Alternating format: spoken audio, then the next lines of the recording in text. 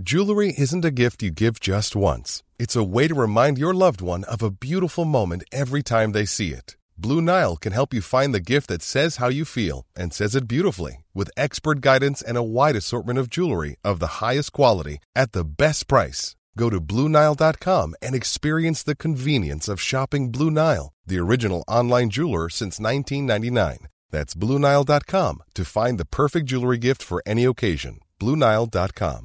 Planning for your next trip? Elevate your travel style with Quince. Quince has all the jet-setting essentials you'll want for your next getaway, like European linen, premium luggage options, buttery soft Italian leather bags, and so much more. And it's all priced at 50 to 80% less than similar brands. Plus, Quince only works with factories that use safe and ethical manufacturing practices. Pack your bags with high-quality essentials you'll be wearing for vacations to come with Quince. Go to quince.com/trip for free shipping and 365-day returns.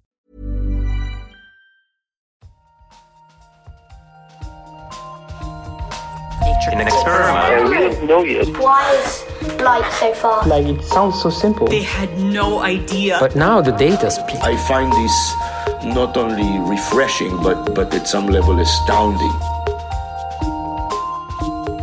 Nature. Welcome back to the Nature Podcast. This week we're finding out how to reduce cancer risk for people with red hair and how machine learning is speeding up our analysis of the universe's gravitational distortions. Plus an update on a big story from a few weeks ago. This is the Nature Podcast for September the 7th, 2017. I'm Adam Levy. And I'm Shamini Bundell. First up this week, Adam has been looking into a problem that is plaguing researchers around the world. Kelly Kobe is the publications officer in Ottawa Hospital in Canada. She deals with all sorts of issues researchers might have. But one researcher stands out. He'd received an invitation to submit a paper to a journal, so he went ahead and submitted a paper.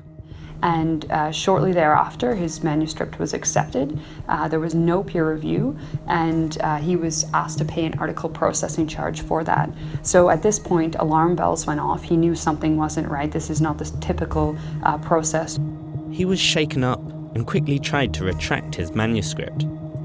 But to his astonishment, the journal told him he'd have to pay a retraction fee to avoid the piece being published. The journal eventually actually went forward and did publish that paper without his consent. It was a very frustrating situation for this author. This researcher had fallen prey to a predatory journal. And he's far from alone. There's growing concern about these kinds of unscrupulous publications. But what actually is a predatory journal? Predatory journals are perhaps explained by their behaviour, or I would say perhaps by their misbehaviour.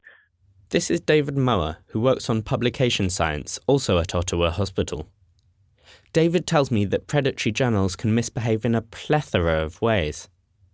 They may claim to do peer review while really having no such process.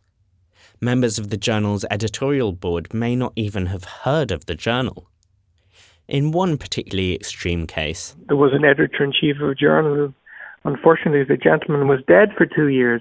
But although predatory journals are defined by dodgy practices, what defines the research they publish has remained unclear. And so, David and collaborators have laboriously studied almost 2,000 biomedical articles published in predatory journals. And these papers reveal some unexpected patterns. I think our biggest surprise is that these journals are populated by research coming from all nations. There was this belief that perhaps most of what was appearing in these journals was coming from, low middle-income countries or countries who couldn't afford to publish elsewhere. And the surprises didn't end there. There are publications from authors at top institutions with prestigious funding sources. In fact, in David's sample, the US National Institutes of Health was the most commonly named funding source. But while the research may come from well-respected institutions, the papers themselves were often of a strikingly low standard. Papers often omitted to mention how samples were randomized, for example. And this wasn't the only thing that they missed out. A fair number of reports who should have been very explicit about having consent and ethics approval were missing. And that speaks to the broader issue of editorial oversight in these entities. To David, these insights reveal the harm caused by these publications. The bottom line is that, for funders, this is extremely wasteful. It's wasteful in terms of human resources, people participating, and it's a waste of resources. So what can be done to reduce this waste? David is keen to stress that we don't yet have data on why academics submit to these journals in the first place. But Kelly tells me that the man who realised too late that he'd submitted to a predatory journal is far from unique. Kelly comes across many researchers who are unaware of the warning signs. When I cover predatory journals, giving seminars, inevitably I'll get emails after the lecture, or folks will come up to me after the lecture starting to wonder about the integrity of where they submitted. And that's been a reoccurring theme after giving outreach. So one way of combating predatory journals is simply for more academics to know how to spot them. One paper in BMC Medicine identifies 13 characteristics of predatory journals. But Kelly says that one of the most important things a researcher can do is be wary of their inbox. It's quite rare to get a sort of solicitation from a journal that you've never heard of. So that would be, I think, a red flag for me. Raising awareness of red flags like this would help. But David feels like there are many other steps that could and should be taken to fight back against predatory journals. Academic institutions and funders need to come together and develop policies and procedures and put them in place to really work at making sure that people do not submit to these entities. And so if we have a combination of more research, training and policies, I think if we take that as a sort of a poly intervention, then I think we will really stop predatory journals in their movement forward.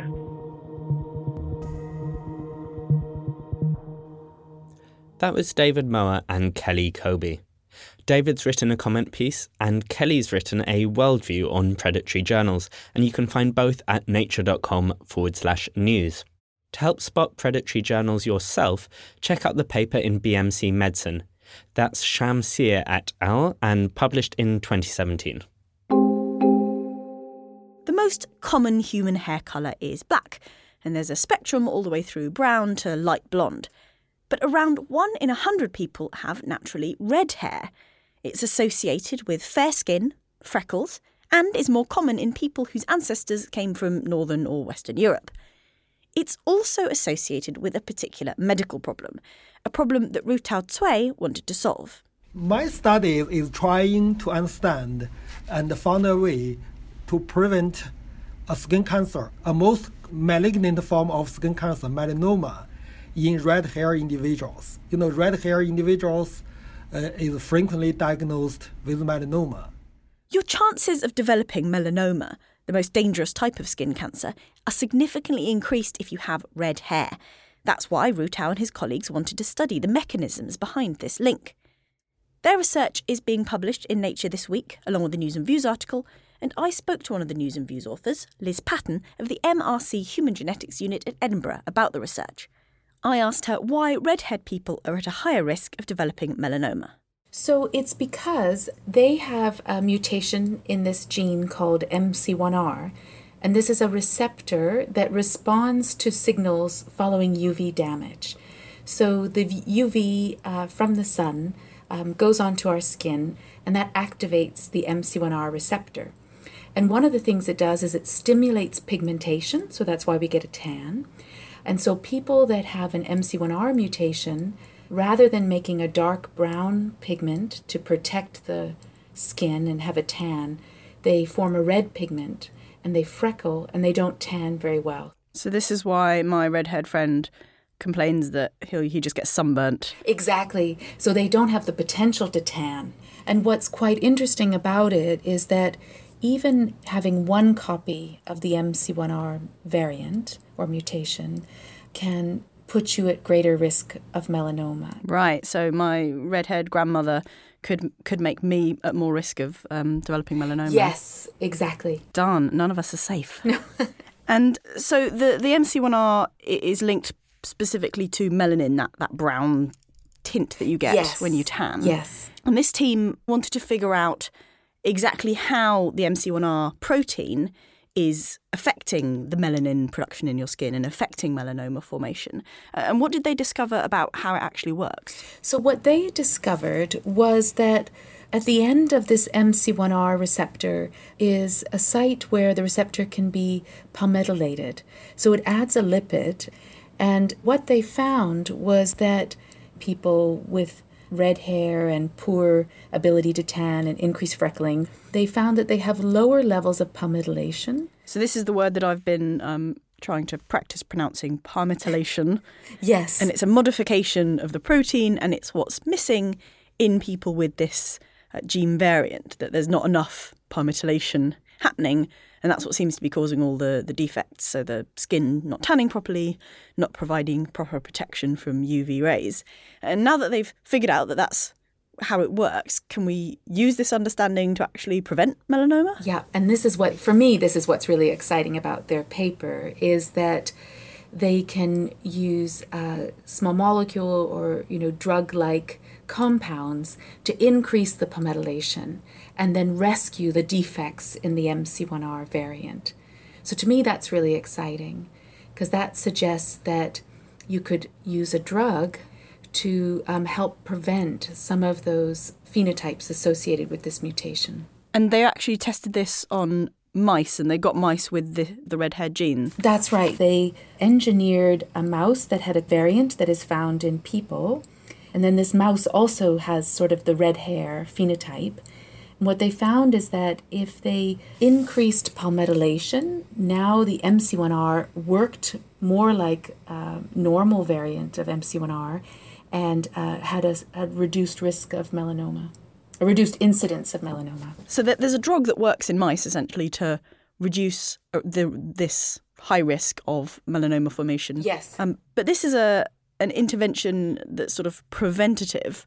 So obviously the dream would be, right, can we stop people getting skin cancer? Is that a practical approach? I mean, that's a fascinating question. I mean, these are sort of some of the questions that we're now entering into in our personalized medicine genomic era. Should we be thinking about drugs to treat otherwise healthy people to prevent a disease that they don't have yet? And I think that's a really important question. So I think probably it's unlikely that you would use this as a preventative treatment on a large population scale. One case is, you could imagine if someone was badly burned, that you would want to stimulate the repair of the damage in the DNA. And so this drug or other strategies that target this similar pathway might be appropriate in that context. You mentioned personalised medicine. So if I were to have my genome analysed, and even if I don't have red hair, were to find out I'm at increased risk, I personally might want this preventative treatment.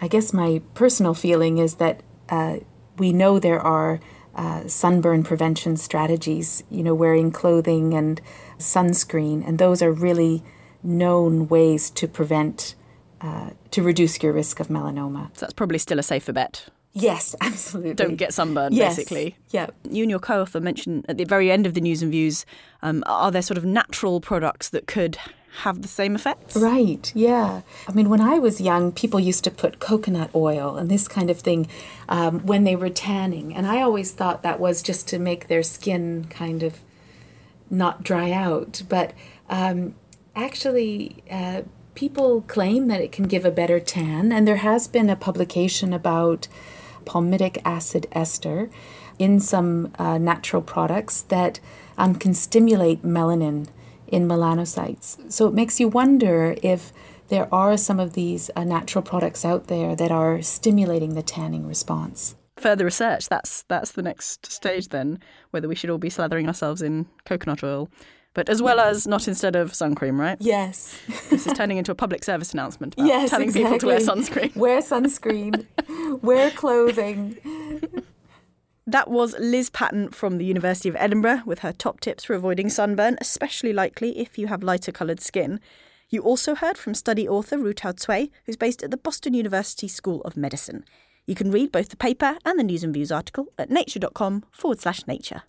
If you were paying attention to the science news a few weeks ago, or even if you weren't, you probably heard about a new study on gene editing human embryos.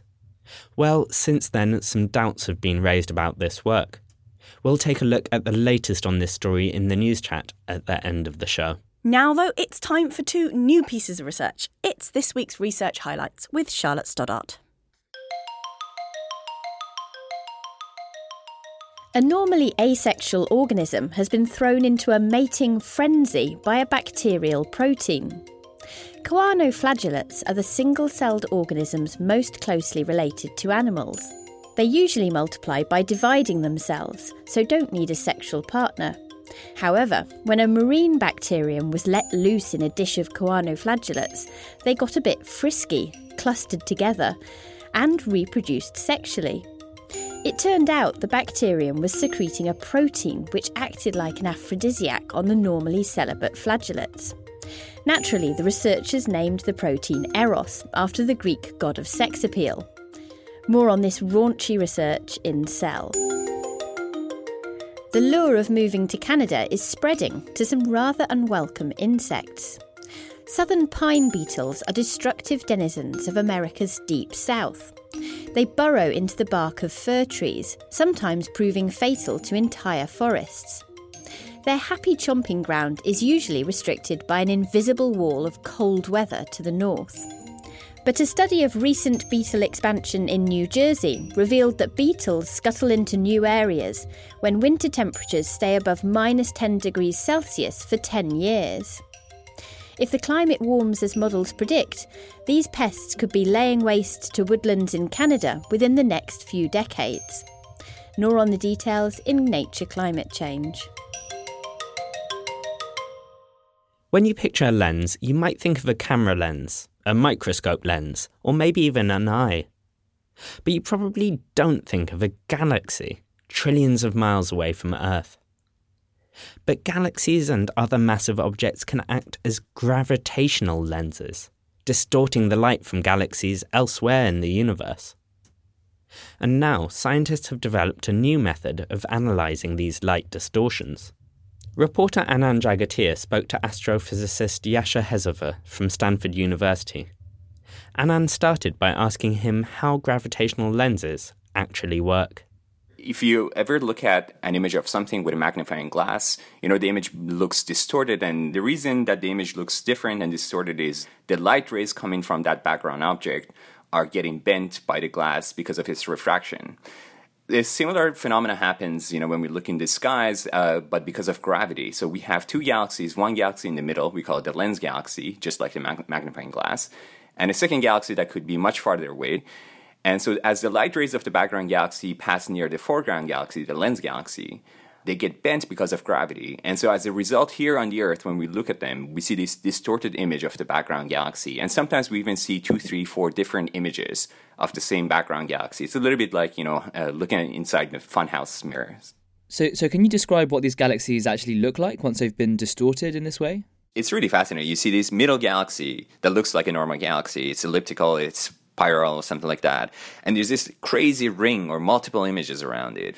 In fact, if at home you ever get a wine glass and look at, image of a candle through the foot of the wine glass, they produce a very similar kind of effect that you can see like a ring shape and sometimes, multiple, half arcs around the stem of the wine glass. It's a very similar effect where, gravity is actually bending light and redirect it to come to us.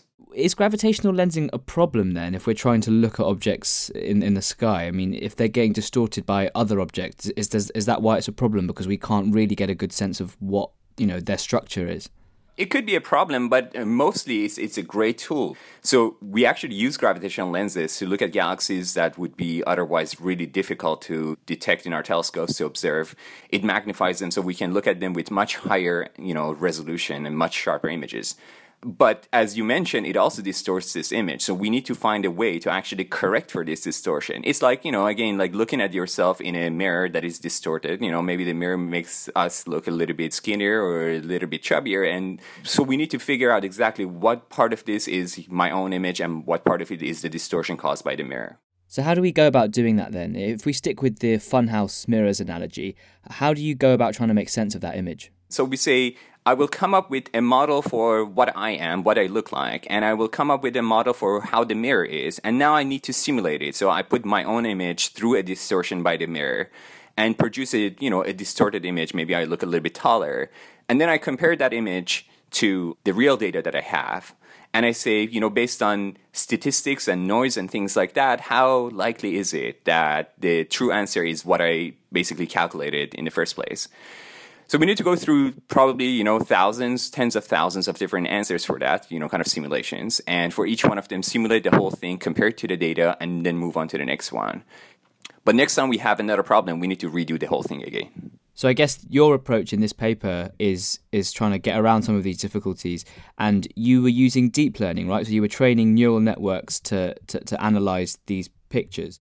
So what we use in this work is something called convolutional neural networks. And so these neural networks are generally developed for image recognition. It's a part of this, umbrella of machine learning. And what that means is that this algorithm learns from data. We don't specifically tell it what to look at, in the data. So we show the algorithm all the correct examples. We show it a distorted image, and then we tell it what the true answer is. And so by showing it a lot of different examples, the networks can figure out what are the important key features in these things that are distinguishing the answers that we're looking for. And how well did the networks do? Did they do just as well as existing methods? Yeah, they were doing absolutely amazing. We were truly shocked how amazing they were doing. They are doing basically, as far as we know, very, very close to the precision of traditional modeling methods. Is it much quicker than using the original methods that you were talking about? Yeah, so we're looking at something about more than 10 million times improvement in speed. And so here we can analyze a single gravitational lens in probably 100th of a second. Given that these networks are so much quicker, what could using them allow researchers to do? The first thing is that in the next decade, we're expecting to have thousands of new gravitational lenses that will be discovered. There are lots of interesting surveys that are coming up. And so analyzing these lenses with traditional methods will be absolutely difficult. And so with neural nets, we can just pass the data and within a few seconds have answers for all of them to teach us many things about the universe. The second thing has to do with complex models. So even for a single gravitational lens right now, sometimes these gravitational lenses are not as simple as what we studied in this work. Sometimes clusters, they have hundreds of galaxies in them, and all of them together are distorting the image of the background galaxy.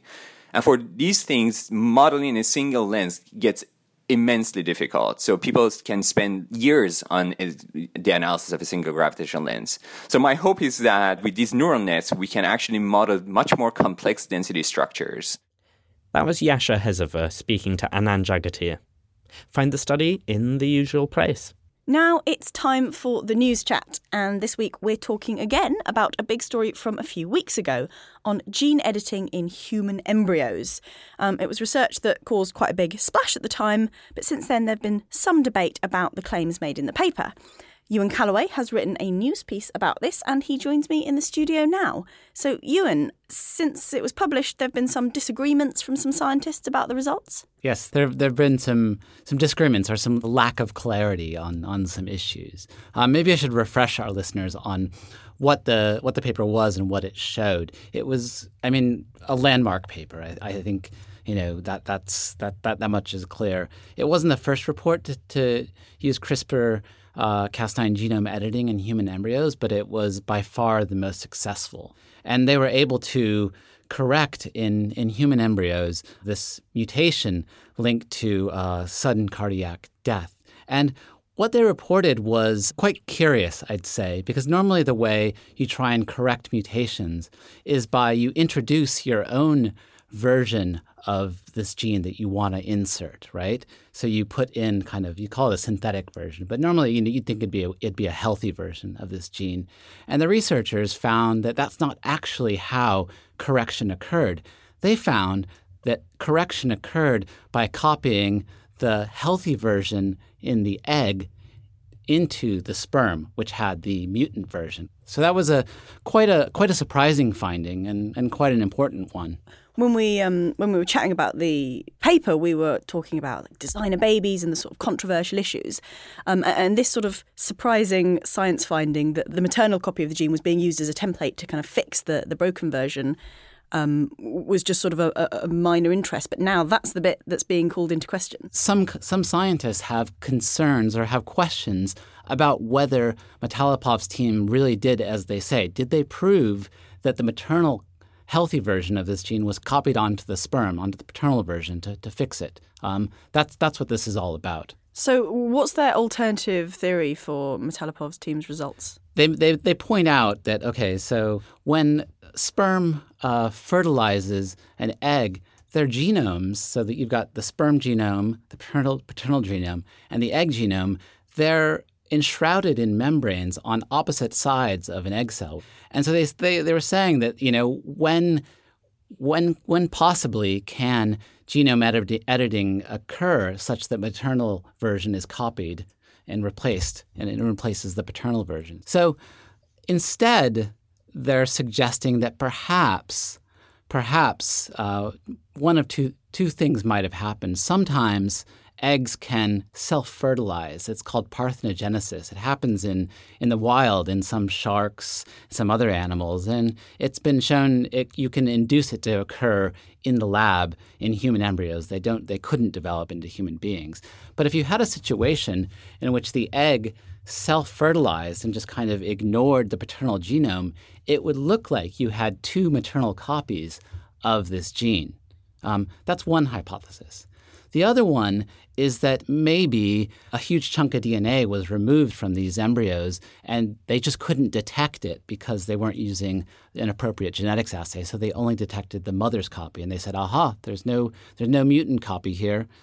We fixed it. Because they were trying to replace the mutant copy with their own version. But when they looked, their own version wasn't there, but the maternal copy was. So I guess the idea is maybe the maternal copy was the only thing they saw because they didn't see the sort of absence of the mutant paternal copy because it had been taken out. Exactly. That's one possibility. And this isn't just comments. They've written up a full paper. It's on the bioRxiv preprint server, but it hasn't been sort of peer-reviewed or published yet. No, it was posted to the bioRxiv preprint server. And Matalapov sent a statement saying basically, that he thought this was speculation, but they say they're preparing a response to explain why they believe these critics aren't correct. So, I guess we'll just have to stay tuned for that, really. So we'll have to have you back on to keep following that story as it develops. Thank you very much, Ewan.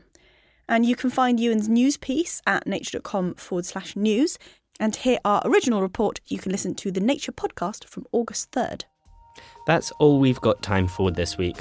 But if you want to stay in touch, do make sure to follow us on Twitter. I'm at ClimateAdam. And I'm at sbundell. That's imaginative. Thank you. Similarly imaginative is Nature News. Find that at Nature News. Until next time, I'm Shamini Bundell. And I'm Adam Levy.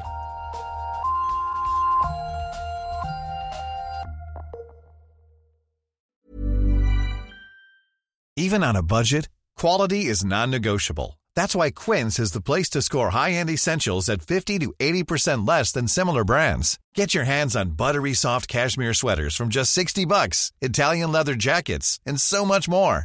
And the best part about Quince, they exclusively partner with factories committed to safe, ethical, and responsible manufacturing. Elevate your style without the elevated price tag with Quince. Go to quince.com/upgrade for free shipping and 365-day returns. Hi, I'm Daniel, founder of Pretty Litter. Cats and cat owners deserve better than any old-fashioned litter. That's why I teamed up with scientists and veterinarians to create Pretty Litter. Its innovative crystal formula has superior odor control and weighs up to 80% less than clay litter. Pretty Litter even monitors health by changing colors to help detect early signs of potential illness. It's the world's smartest kitty litter. Go to prettylitter.com and use code ACAST for 20% off your first order and a free cat toy. Terms and conditions apply. See site for details.